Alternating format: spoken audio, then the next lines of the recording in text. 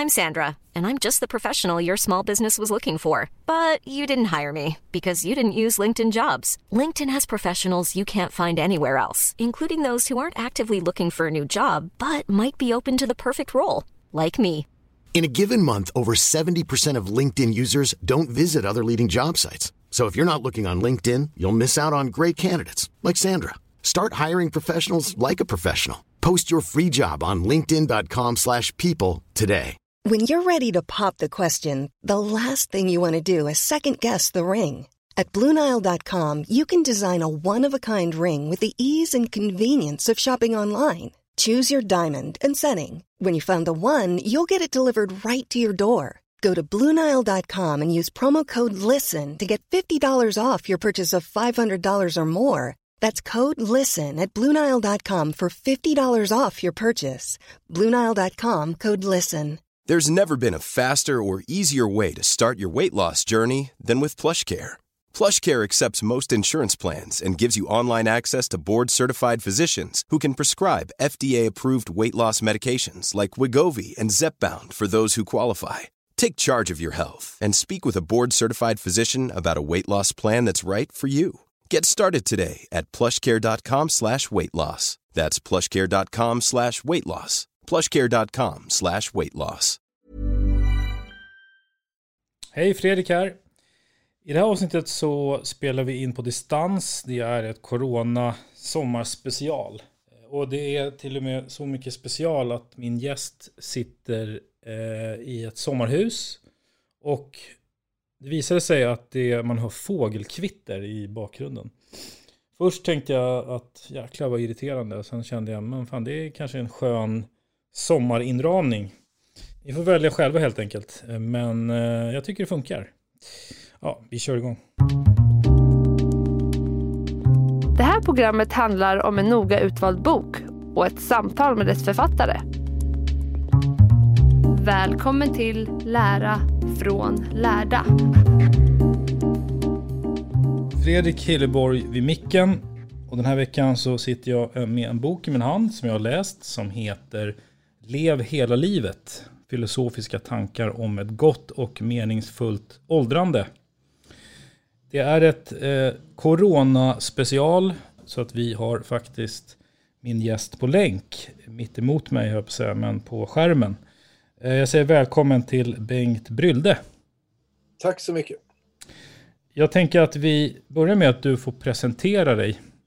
Ja, jag är professor i praktisk filosofi vid Göteborgs universitet och är en av de få svenska filosofer som faktiskt skriver böcker på svenska. Det finns ju fler exempel på det som Torbjörn Tännsjö och Folke Tersman och sådär.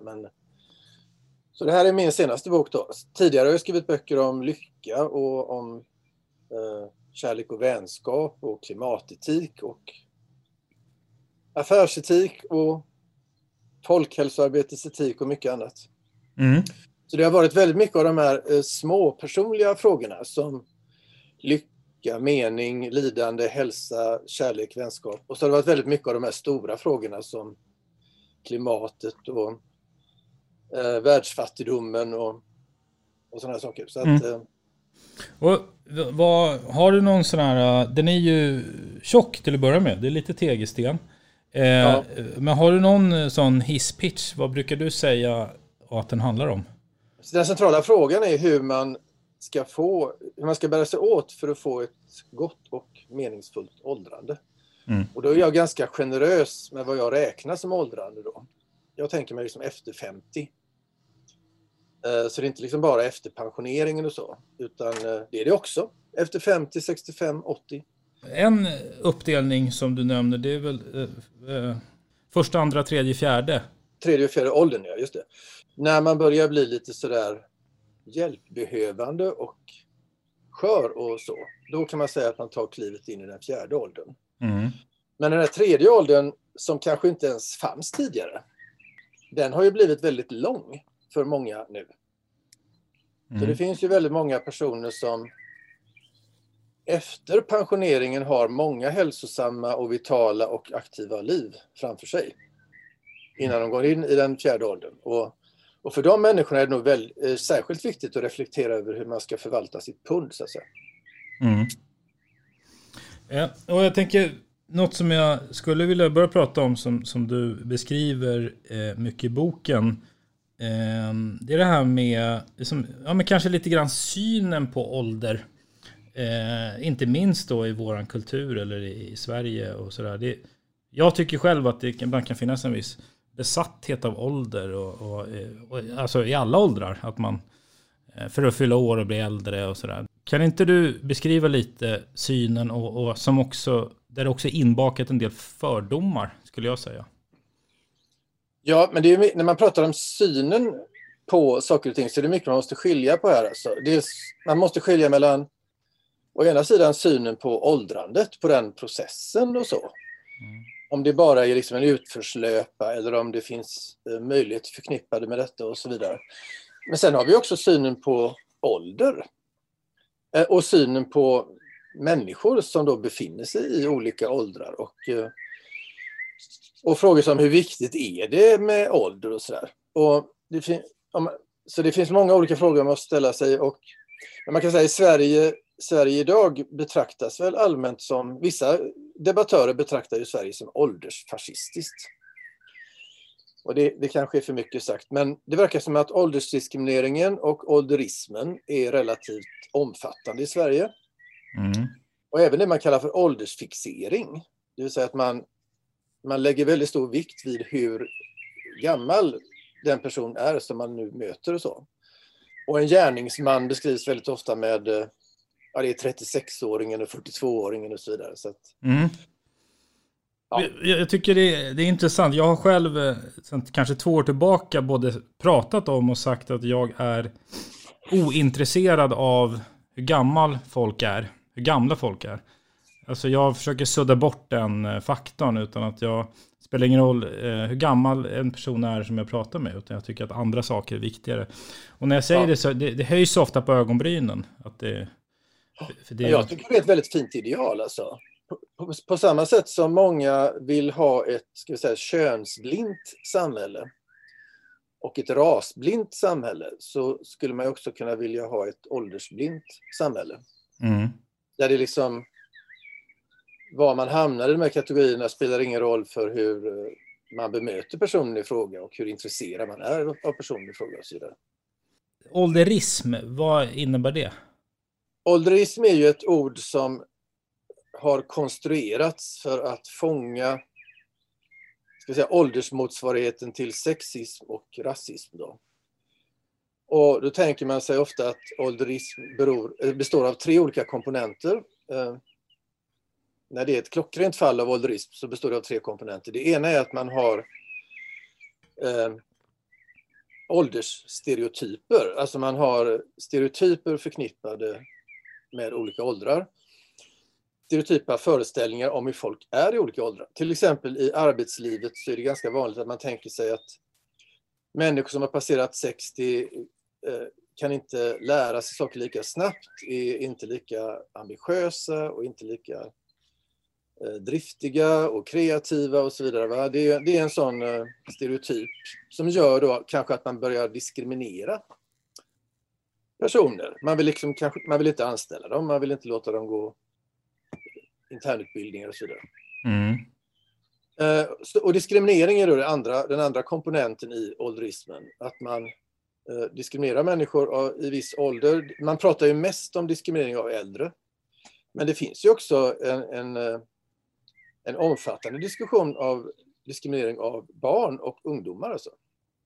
Att de är utestängda från vissa sammanhang bara för att de har en viss ålder och så. Och den tredje komponenten är fördomar då. Eller någon slags negativa attityder som man då riktar mot människor i vissa åldersgrupper. Så det här tillsammans kallas ibland för ålderism. Och det som gör att jag har tagit med ålderismen i boken och tycker att det är ett väldigt viktigt fenomen, det är ju att det finns ju ett sätt att se på åldrandet som är ganska utbrett fortfarande, trots att det finns väldigt mycket motbilder då. Och det är att åldrandet är ett elände. Det är liksom en utförsbacke. Det är ett gradvis förfall som så småningom kommer att sluta i sjukdom, lidande och död. Och det är ju delvis sant, va? Att det är på det sättet. Men man kan ju fråga sig, sen kommer jag att presentera en annan bild också som är en slags motbild till det då. Men den här eländesbilden, den stämmer ju delvis då, va? Men det intressanta är att det elände man kan råka ut för när man åldras, det beror inte bara på biologin. Och att kroppen blir svagare och att man tappar sina mentala förmågor och så vidare, utan det beror ju också på att de här fördomarna och stereotyperna kan ställa till det för en. Mm. Så det finns liksom en biologisk källa till obehag och lidande och besvär, och så finns det en kulturell källa till lidande, obehag, stress, besvär. Och då tänker jag mig att om läsaren är medveten om den, så kan man kanske försvara sig lite bättre mot det. Mm. Men jag tänkte på det där du sa med att om man ser det lite som ett ideal kanske, att det vore ju bra om man slutade lägga stor vikt på ålder, alltså bara jag tänker själv i mötet med andra människor och sådär. Men hur tänker och gör du, och vad är det som finns det några verktyg? För det är inte helt lätt. Alltså nu har jag ju kanske själv är jag bara 60. Ja. Och jag har turen att vara verksam i akademin då. Alltså på universitetet. Och där kan man väl säga att vi som är 60 där, vi är inte åldersdiskriminerade. Tvärtom i vissa fall så kanske yngre kollegor är liksom intresserade av vad jag har varit med om och hur det var förr och sådär, va? Mm. Och man betraktas som ganska kunnig och erfaren och sådär. Men i andra branscher så är det ju precis tvärtom alltså. Där blir man ju lätt exkluderad då. Så jag har inte stött på det där så mycket faktiskt. Annat än att man blir kanske då, när man är ute på krogen. Jag kommer ihåg en gång när jag var ute på krogen på Andra Långgatan i Göteborg. Alltså om jag går ut där så är jag äldst liksom. Och det är ju inte alltid det påpekas för mig. Men en gång så var det en kille som sa, när jag satt med en kvinna i samma ålder, så här: vad gör ni här? Så. Aha. Ja. Mm. Men han sa det inte på något sånt där elakt sätt. Men det gav mig ändå en liten känsla för hur det kan bli. Alltså. Ja, just för det. Att det finns ju en annan viktig kategori, och det är så kallade åldersnormer, va? Mm. Det är också någonting som kan begränsa oss ganska mycket. Att man har föreställningar om vad som är passande att göra och hur det är passande att vara i olika åldrar. Och om man bryter mot de normerna då, säg att man skulle gå in på någon av de krogarna med rullator, alltså när man är 82. Då skulle säkert folk rynka på näsan och fråga, kanske på ett mer elakt sätt, vad fan gör du här? Eller så skulle vissa tvärtom välkomna det. Ja, just det. Mm. Men jag tänker att bryter man mot åldersnormerna, då får man ju vara beredd på att man kan bli lite bestraffad för det, tror jag, i vissa sammanhang. Men, och det där med normer tycker jag är knepigt också, för jag menar, det är ju ingenting som man kan ändra för egen hand. Nej, det kan man inte. Men hur kan man tänka, för det är ju samma sak med andra normer, att vissa saker blir mer eller mindre rätt och fel att göra, om man är man och kvinna och så vidare. Det finns ju normer för allt möjligt. Men hur kan man tänka kring just åldersnormer för sig själv? Alltså, det finns ju kulturella föreställningar kring ålder som är på en sida också, va? Ja. Till exempel så, det är många äldre människor som har skrivit böcker om sitt åldrande som har påpekat att man faktiskt blir lite friare också när man blir äldre. Alltså. Att man kan liksom bortse lite grann från olika normer och sådär och begränsningar och göra vad fan man vill, och man kan liksom strunta mer vad andra tycker och sådär. Så att det är möjligt att man, om man har modet, att man kan göra en del sådana här experiment, och att man börjar klä sig och gå till ställen där det anses vara lite opassande då. Mm. Så kanske man kan bana väg för nya normer. 40-talisterna har ju förstås banat väg en hel del för oss andra. Ja. Vilket de har gjort i alla sammanhang. Ja, de precis. De inte begränsas alls på samma sätt som 30-talisterna gjorde, alltså som dit mina föräldrar hör då. Mm. Ja, jag vet att min mamma sa en gång att när hon var liten då var liksom de som var, alltså det har förskjutits lite där med att när någon var Hon såg någon som var äldre då, men kanske var det som 40. Då såg den jättegammal, ungefär som Alfons pappa. Som du brukar skämta om att han ska föreställa 40, men han ser ut som 90. Att det har ju också förändrats över tid. Det kommer säkert också fortsätta. Tror du inte det? Jo, men jag tror det. Men jag tror också att det var en viktig sak som hände just med 40-talisterna då, va? För de betraktas ju som den första generationen. Vad? Första generationen? Nej, första generationen. Jaha, ja. Alltså de var en generation och de har liksom identifierat sig med sin generationstillhörighet. Just det. Och de attributen som de tillägnade sig då, kanske på 60-talet, det har de liksom fortsatt med, vissa av dem, med ungefär samma livsstil, trots att de har blivit äldre då. Mm. Alltså, det finns många som klär sig på ungefär samma sätt man gjorde när man var ung och så. Mm. Medan då 30-talisterna, då skulle man liksom byta kläder när man passerade vissa åldrar. När man konfirmerade så skulle man byta från äppelknyckarbyxor om man var man då till långbyxor och så vidare. Så att då fanns det mer. Då var det viktigare liksom att man passerade från en åldersgrupp till en annan. Och för 40-talisterna och senare så tror jag att visst har vi bytt åldersgrupp, men vi har också en generationstillhörighet som ligger fast samtidigt. Och brukar inte också generationer vilja lite grann skilja sig från äldre generationer? Att man inte vill se exakt likadan ut? Ja, det tror jag. Mm. Också någonting som du visar i boken är ju till exempel då dels att vi som befolkning blir äldre. Men sen något som jag tyckte var intressant är också det här med att de här kurvan kring lycka, om man tittar som statistik som grupp, att vi också lyckan går upp igen. Det är ju lite som ett U nästan, alltså det går upp. Ja, ett U är lite väl starkt. Okej. Lyssnaren ska nog föreställa sig snarare en liten svag hängmatteform eller något sånt där. Ja, okej, ja. En liten, ja precis. Jo, men det som är intressant tycker jag när man tittar på det här med lyckofördelningen i Sverige över olika åldrar då. För jag har ju forskat en del på det där med lycka och då är det ju självrapporterad lycka. Så de frågor man ställer till människor då, det är hur nöjd man är med sitt liv framförallt. Sen ibland har man också ställt frågor kring välbefinnande och så. Och det som är intressant att se, det är ju att gruppen 60-75 är ju de som rapporterar sig själva som mest nöjda med sina liv. Alltså. Och det är många som blir förvånade när de hör det faktiskt. Och vad beror det på? Ja, det är ju jättesvårt att säga om det är, för det första, om det är en ålderseffekt eller om det är en så kallad kohorteffekt då.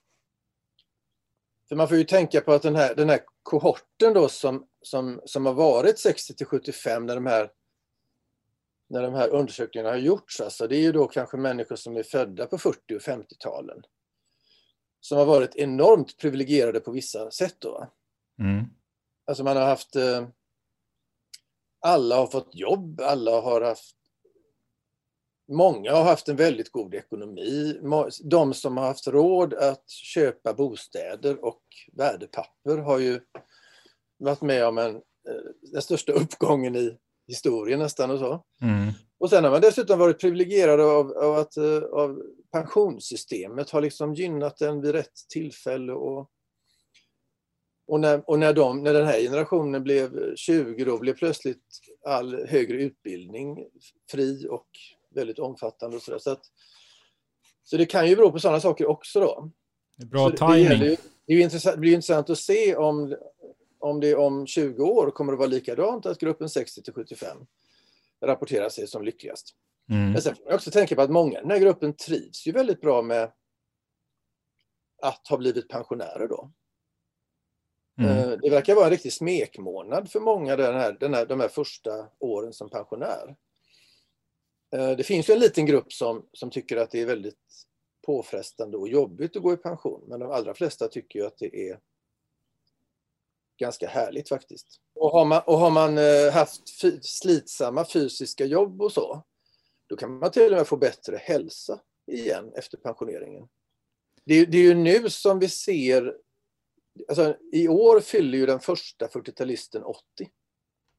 Ja. Så nu kommer vi ju få under de närmaste 10 åren så kommer vi få en ruskig massa 80-plussare.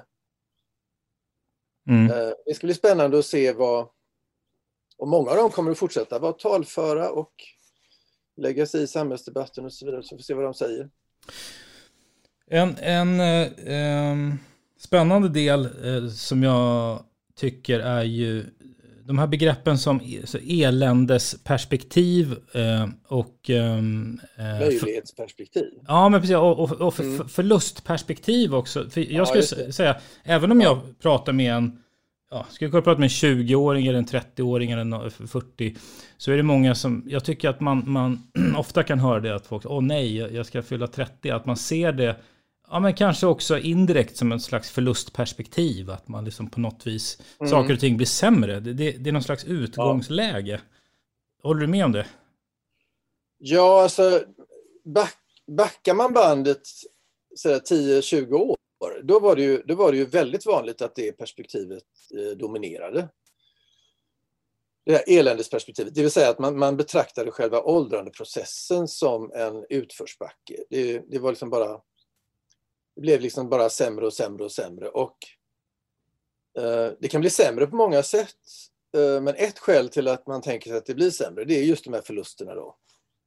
Och då tänker man väl i första hand att man förlorar olika typer av förmågor.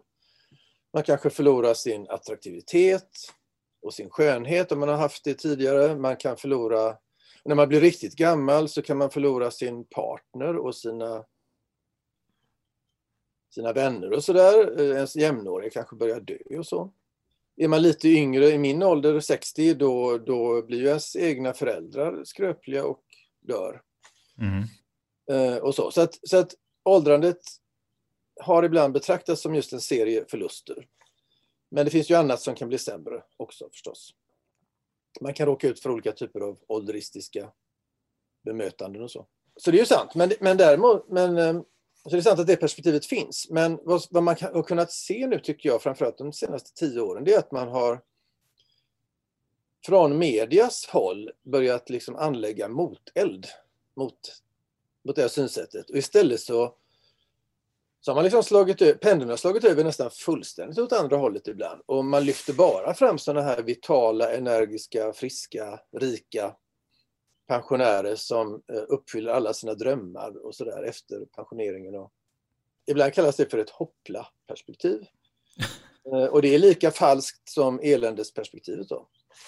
Det gäller ju, tycker jag, alltså det som jag vill bidra till genom min bok, det är att man ska kunna hålla båda de här perspektiven i huvudet samtidigt och hitta en balans mellan dem. För att mycket kommer att bli sämre och svårare med ökad ålder. Framförallt efter man har passerat 70, tror jag. Men det finns också ofantliga möjligheter som öppnar sig. När man inte längre behöver arbeta och man har kanske inte längre något ansvar för barn, och man får en väldigt mycket större frihet. Och det är en jätteviktig fråga, tycker jag, att hur man ska förvalta den friheten och alla de möjligheter man har. Så att hålla eländesperspektiv och möjlighetsperspektivet samtidigt. Exakt. Hiring for your small business? If you're not looking for professionals on LinkedIn, you're looking in the wrong place. That's like looking for your car keys in a fish tank. LinkedIn helps you hire professionals you can't find anywhere else, even those who aren't actively searching for a new job but might be open to the perfect role. In a given month, over 70% of LinkedIn users don't even visit other leading job sites. So start looking in the right place. With LinkedIn, you can hire professionals like a professional. Post your free job on linkedin.com/people today. There's never been a faster or easier way to start your weight loss journey than with PlushCare. PlushCare accepts most insurance plans and gives you online access to board-certified physicians who can prescribe FDA-approved weight loss medications like Wegovy and Zepbound for those who qualify.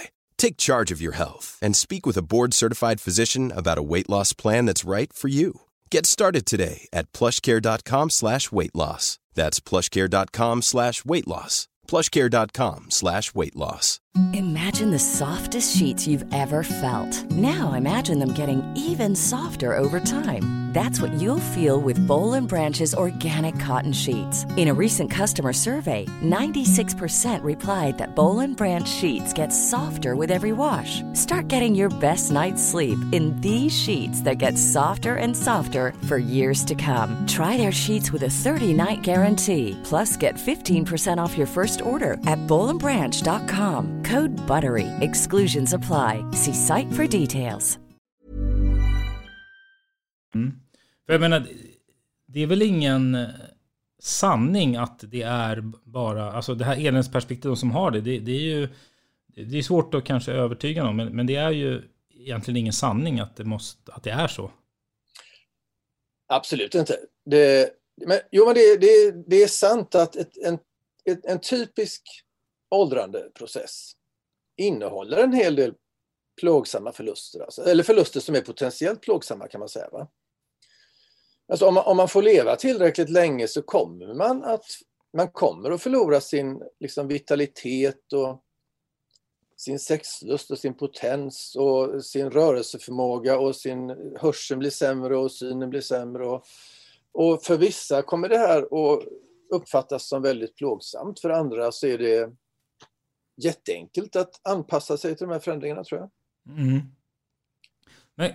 Och samma sak på det sociala området då, så är det oerhört svårt för vissa att, till exempel människor som har levt högt på sin attraktivitet och sin skönhet, så kan det vara en jättesvår kris, alltså att inte längre bli sedd eller bli begärd av andra och så vidare. Så jag tror det varierar väldigt mycket från fall till fall hur mycket vikt man lägger vid de här förlusterna och hur mycket de svider, så att säga. Kan man jämföra åldrande med någonting annat? Just det där med att man kan hantera det och se på det på olika sätt. Ja, alltså jag tycker ett skäl till att jag har intresserat mig så mycket för det här med åldrandet är ju att det på något sätt att det ställer de här existentiella frågorna lite grann på sin spets. Alltså.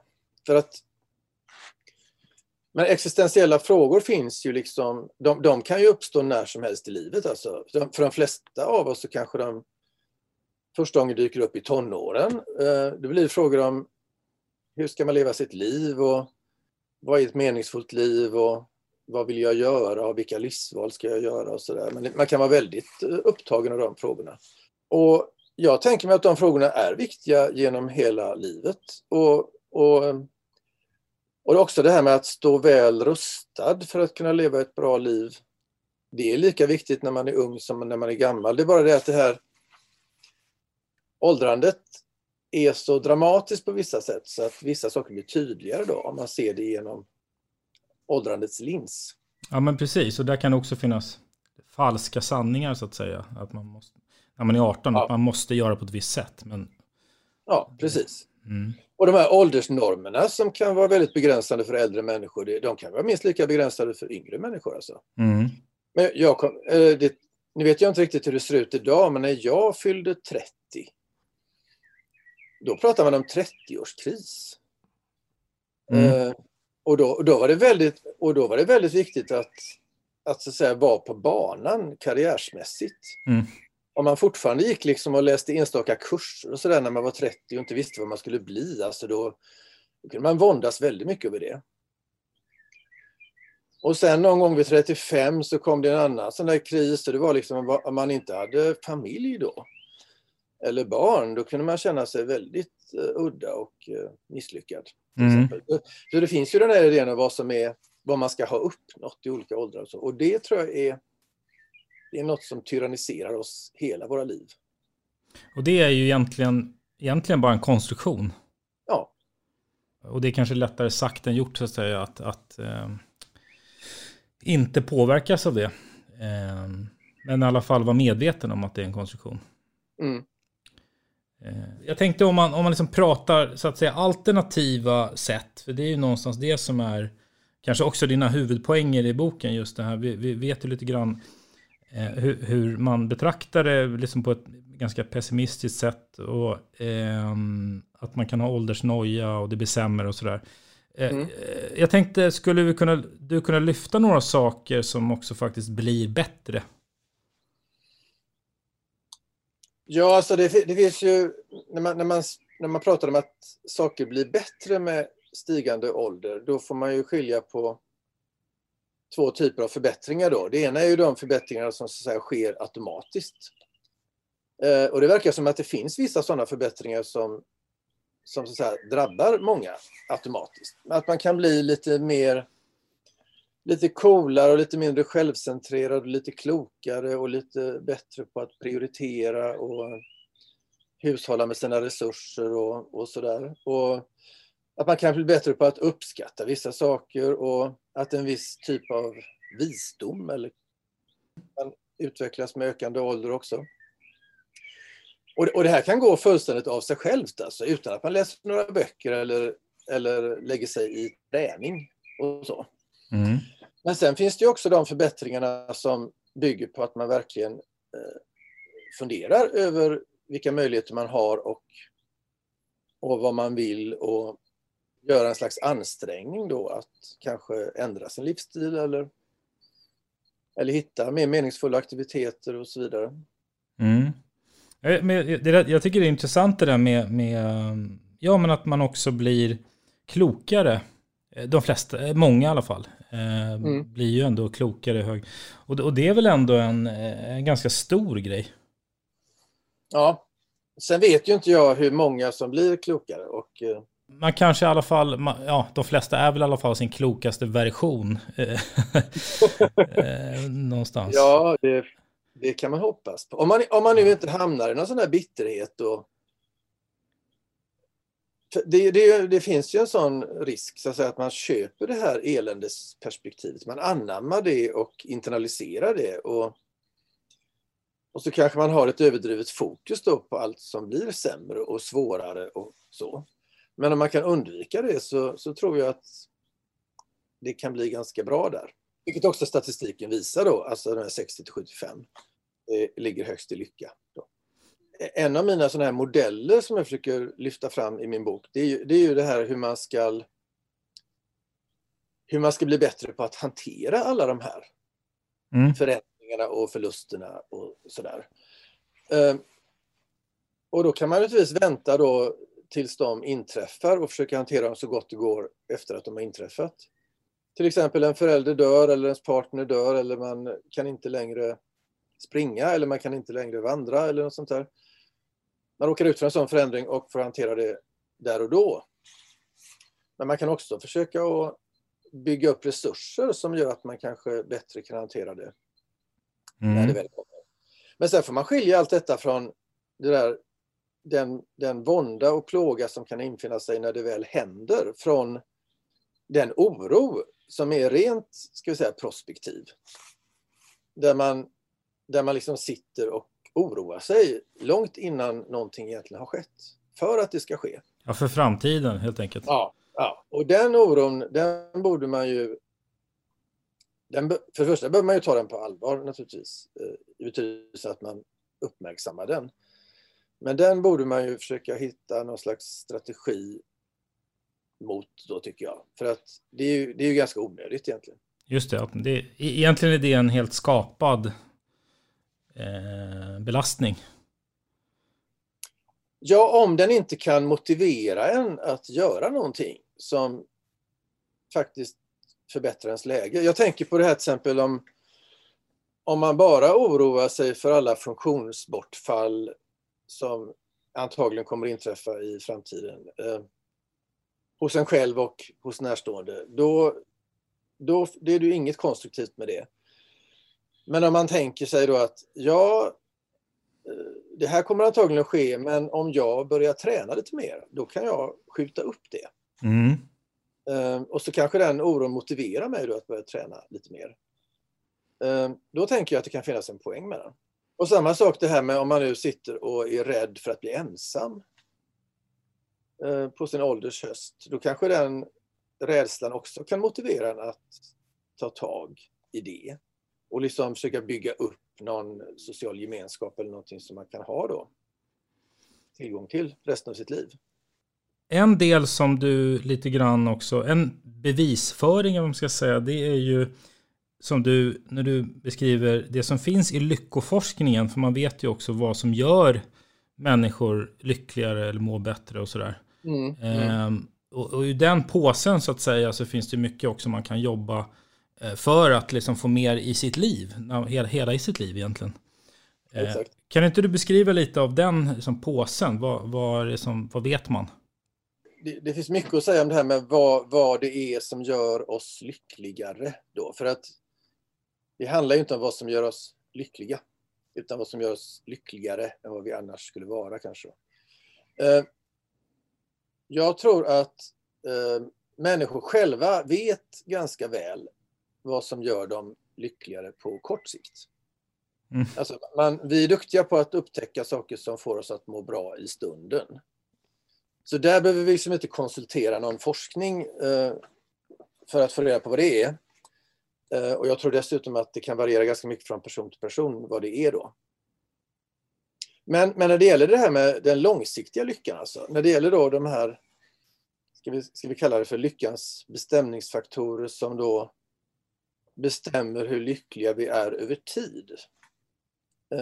Då behövs det faktiskt forskning för att få reda på vilka de faktorerna är. Och ibland kan det ju dessutom vara så, vilket alla känner till antagligen, att det som gör en lyckligare på kort sikt kan ju faktiskt göra en mindre lycklig på längre sikt. Det finns en rolig illustration av det. Det är det här med arbete. Det har man sett när man har låtit folk gå omkring med små datorer som piper till ibland under veckan. Och så får man rapportera hur lycklig man är i olika ögonblick. Då kan man väldigt enkelt se att folk är som lyckligast under en vecka på kvällarna och på helgerna. Och det här tyder ju då på att arbete är någonting som drar ner vår lyckonivå. Att vi skulle bli lyckligare om vi kanske inte arbetade då. Men samtidigt visar forskningen att de som har ett arbete är påtagligt lyckligare än de som saknar ett arbete. Så att man kan säga så att hela den lyckonivån som vi ligger liksom och fluktuerar kring, hela den höjs ett bra snäpp om man har ett jobb då. Så det är alltså de faktorerna då som är intressanta att hitta då, va? De som kan... Som sociala relationer till exempel. Ja. Och riktiga relationer och inte 500 Facebook-vänner utan att man har sociala relationer. Och det är ju någonting som man definitivt kan påverka hela livet, tänker jag. Och... Ja, det är väl en lite svår fråga det här hur påverkbart det egentligen är. Men du har ju alldeles rätt i det du säger där att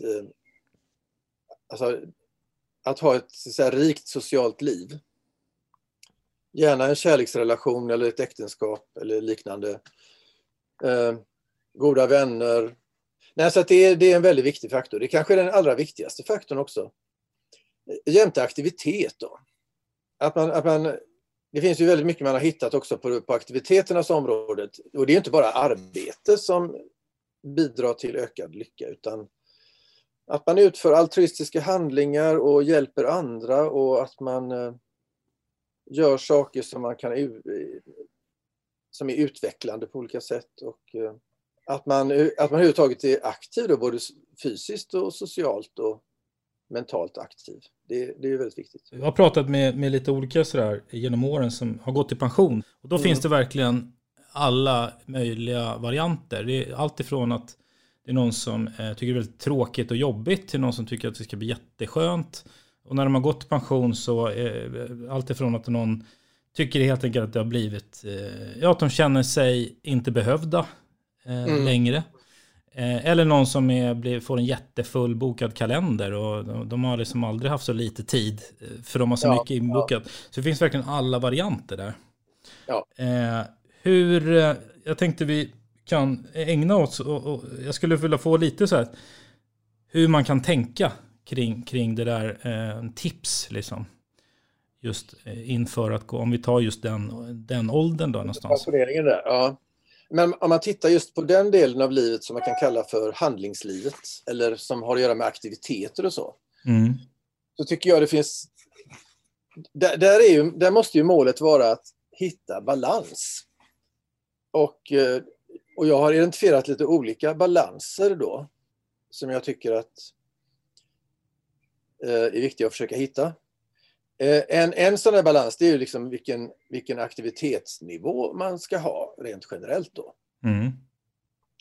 Alltså, vilken aktivitetsnivå trivs man bäst med egentligen? Och där kan man ju hamna fel alltså. På olika sätt. Man kanske får för sig att... Nu tror ju inte jag att...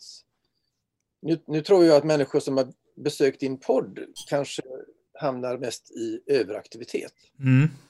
Men om folk i allmänhet hamnar mer i under- eller överaktivitet, det vill jag låta vara osagt alltså. Mm. Jag kan tänka mig att det blir lite för slappt och att man har för lite att göra. Det kan också vara ett problem. Mm. En annan viktig sak att lyfta fram, det är ju det här med struktur. Att en del drömmer ju om, i alla fall innan pensioneringen, om ett liv utan struktur.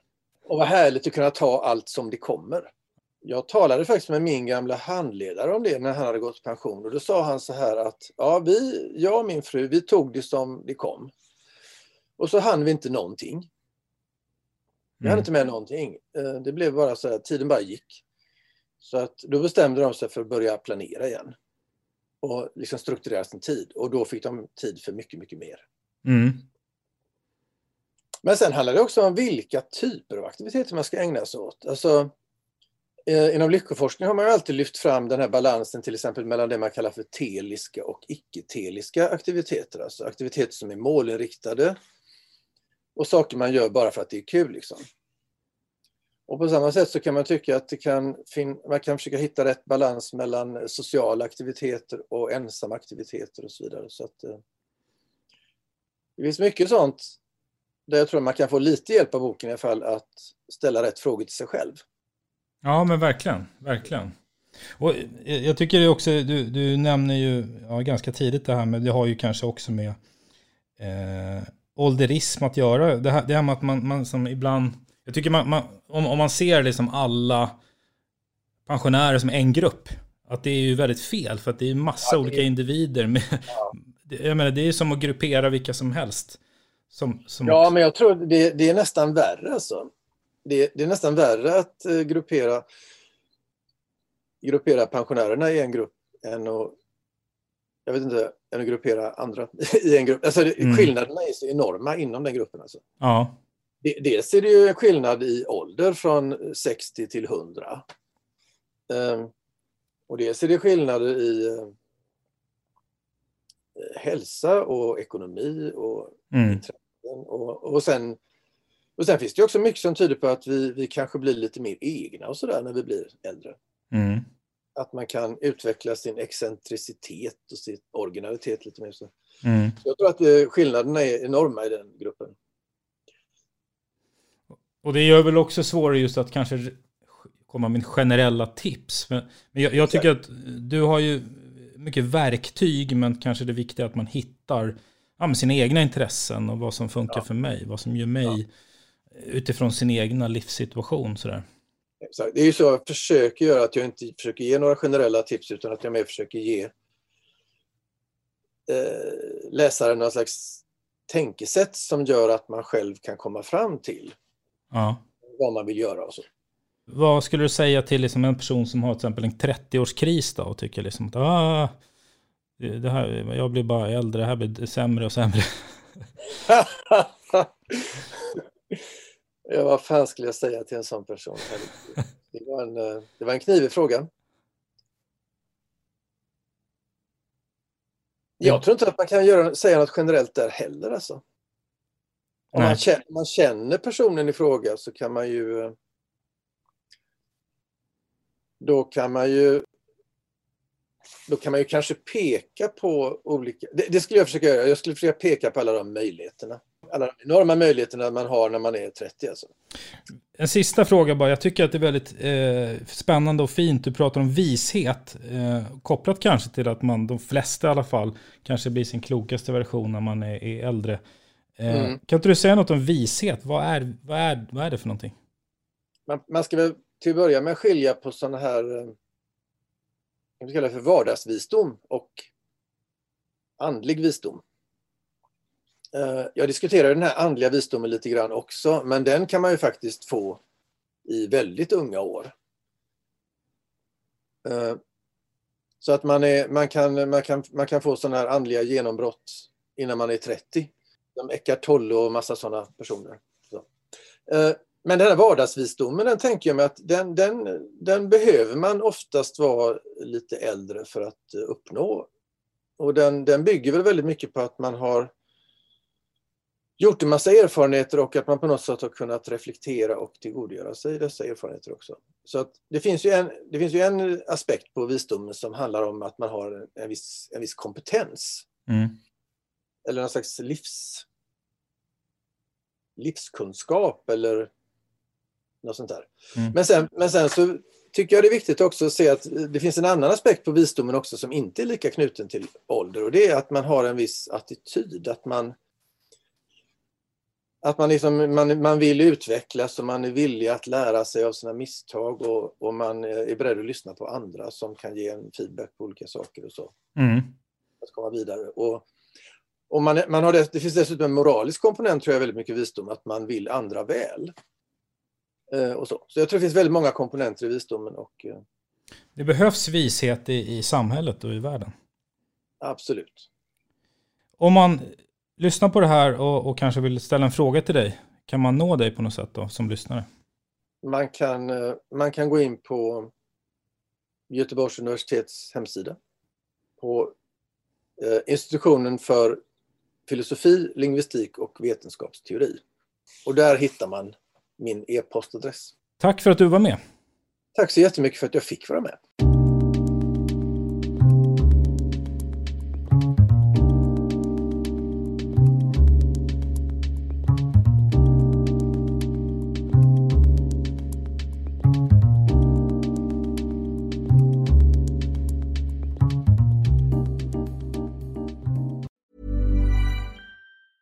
Mom deserves the best, and there's no better place to shop for Mother's Day than Whole Foods Market. They're your destination for unbeatable savings, from premium gifts to show-stopping flowers and irresistible desserts. Start by saving 33% with Prime on all body care and candles. Then get a 15-stem bunch of tulips for just $9.99 each with Prime. Round out Mom's menu with festive rosé, irresistible berry chantilly cake, and more special treats. Come celebrate Mother's Day at Whole Foods Market. Hey, it's Danny Pellegrino from Everything Iconic.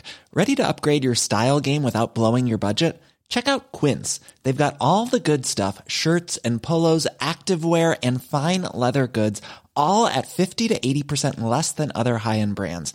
And the best part? They're all about safe, ethical, and responsible manufacturing. Get that luxury vibe without the luxury price tag. Hit up quince.com/upgrade for free shipping and 365-day returns on your next order. That's quince.com/upgrade.